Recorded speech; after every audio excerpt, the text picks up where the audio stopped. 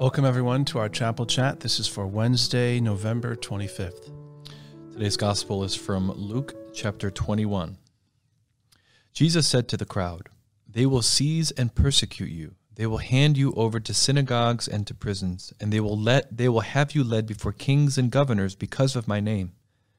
It will lead to your giving testimony. Remember, you are not to prepare your defense beforehand, for I myself shall give you a wisdom in speaking that all your adversaries will be powerless to resist or refute. You will even be handed over by parents, brothers, relatives, and friends, and they will put some of you to death. You will be hated by all because of my name, but not a hair on your head will be destroyed. By your perseverance, you will secure your lives." The Gospel of the Lord. Praise to you, Lord Jesus Christ. Well, this is a pretty cheery gospel, telling us about all the persecutions we're going to face. But I think what struck me was the line where it says, "It will lead to your giving testimony." And that's the tremendous good that can come from even these pretty, terrible persecutions. It even says that some of you will be put to death. And it reminds me of something someone was telling me recently. There was apparently a guy from Vietnam or some country off in Asia who suffered terribly for his faith. He was put in prison, he was tortured, and he never gave up his faith. He never would desecrate, Jesus or anything. He was no matter what they did to him, he would not turn away from his faith. And then he managed to escape, and he had to travel through the jungle and all that, and made it to the United States. And within a short amount of time, a couple of years from living here and just the peace and freedom that we have, he completely turned away from his faith. So it seems unthinkable that could happen for this guy, but apparently it did. And he said that it was because of the total lack of persecution in any way that kind of just allowed this laxity to settle into his faith. And so what I'm getting at is there's this paradox, right? We obviously don't want persecution, but at the same time, sometimes persecution is what it takes for people to give testimony, to really go deep in their faith. Yeah, and it's the perseverance in the midst of testimony that Jesus says that helps us and causes us to secure our lives. I mean, there's a whole bunch of scripture passages in the New Testament about the lack of perseverance or people not having faith until the end, not working out their salvation. And there's a lot of, even in the early church, there's a lot of record of people refusing to be persecuted and kind of recanting and offering incense to the gods and not identifying themselves with discipleship or with as a disciple in the face of persecution. Yeah. And that's a very strong temptation for us even. And I think sometimes we tend to see this in terms of, I'm being persecuted because of maybe the position I'm taking on this or a political decision or something. And Jesus doesn't say you will be hated by all because of who you voted for. It doesn't say that. It says you will be hated by all because of my name, right? There's something about I identify myself so much with Jesus that I'm willing to incur negativity, backlash, betrayal, gossip, mockery, rejection from my family and friends because of Jesus. Yeah. And I think that is one of the real tests, and has always been one of the real tests of discipleship in the New Testament and in Christian history. And so one of the things I always ask myself, what is it that I resist in my own life of professing in my faith or believing in my faith because I know that it's not popular. Yeah. I know that I'm going to get pushback. Right? I know that I'm going to not be liked. I mean, part of the reason why the church becomes lax is because it shies away from unpopular teachings of Jesus, and it begins to make compromises. Yeah. Well, once it begins to make compromises, you're actually compromising your relationship with God, right? Which is exactly what happened with this guy you were telling us about. Yeah. Another part that seems like a bit of a contradiction at first is he ends by saying, "You'll be hated by all because of your name, but not a hair on your head will be destroyed." Well, Jesus, you just said some of you will be put to death. So clearly he doesn't mean that literally. But spiritual hair.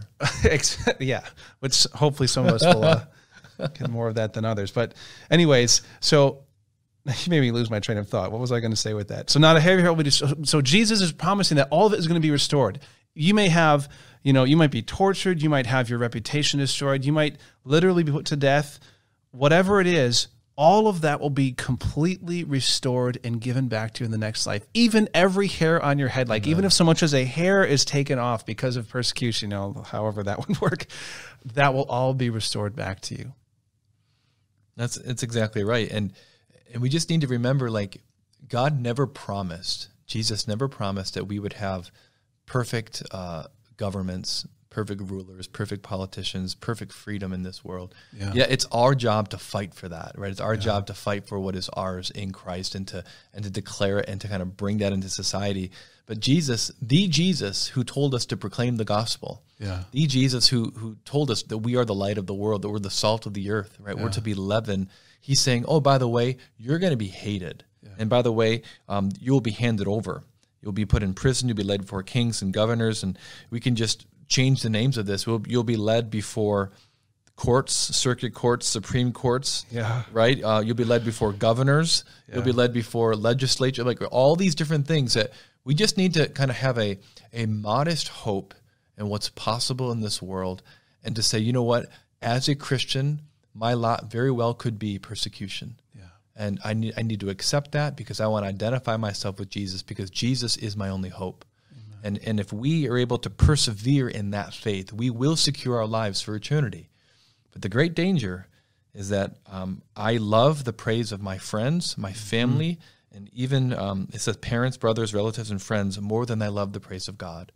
And that is a choice that we all have to make, and that choice has consequences. Has eternal consequences, and which is why this is no laughing matter. This is very serious. Of course, he speaks to this fear that I think any one of us can wrestle with. What if I don't know what to say? How am I going to defend the faith? And Jesus reminds us, I myself shall give you a wisdom in speaking that all your adversaries will be powerless to resist or refute. So, amen, Lord, give me more of that.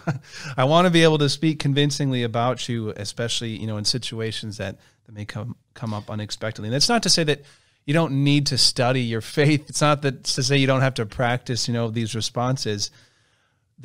Yes, that is involved, but at the same time, we should trust that God is going to give us the words. And I'm sure you've had experiences where you say something like, where did that come from? Exactly. I didn't, that wasn't just plan me. That. It's kind of like chapel chats.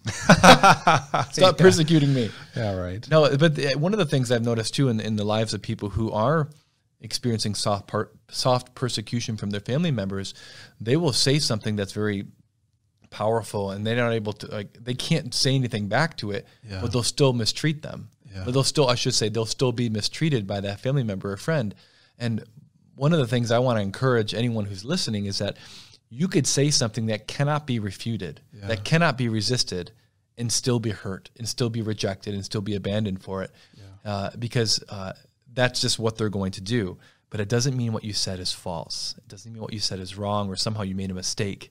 There could be you said exactly the thing that God wanted you to say because he put his spirit in you, right? And that wisdom was given to you. And I find that sometimes I need to be reminded that it's not just about me and having exactly the right words to say. I've been in so many situations with family members where I'm like, oh, I should have said it that way, or maybe, and of course, after the fact, I'm like, oh, I should have said that or this, and I've learned that especially in those times, I just need to go back to prayer and just say, Jesus, you are the one that really transforms hearts. I'm trying, I'm doing my best, but I just give this to you, and I trust that you're going to make good out of my words, whether they were good or maybe not the best, because you're the one that can really soften hearts. Amen. One of the things that sometimes I get tempted by is well, if you were just more like Jesus, you were just more loving and more kind and more patient and more articulate, they wouldn't reject you. I'm like, oh, wait a second. Jesus was killed. Perfect love, perfect compassion and mercy and purity. So how do we expect any better? So I think sometimes we just need to be gentle toward ourselves and say, look, I trust that the wisdom of the Spirit is going to be given to me when I'm in these situations. Jesus said so, right? So I'm not going to get all sad if I don't win someone over. It's really the fact is that they're grappling with things in their own heart, and that I just need to not take it so personally. Well, let's pray. In the name of the Father, and of the Son, and of the Holy Spirit, amen. Heavenly Father, we ask for the gift of courage, especially in the face of persecution and difficulty. Lord, you gave us all these warnings. You let us know what we were signing up for by choosing to be a believer in you, to be a disciple. Lord, help us to be faithful to you, not only when it's easy, but also when it's hard. Give us the grace to be willing to sacrifice everything, our jobs, our reputation, even our very lives. For Lord, nothing in this life is meant to be forever. But you, Lord, give us this promise of eternal life by faith in you. So may we never lose our faith in you. May we always be faithful. We pray all of this through Christ our Lord. Amen. Amen. In the name of the Father, and of the Son, and of the Holy Spirit. Amen.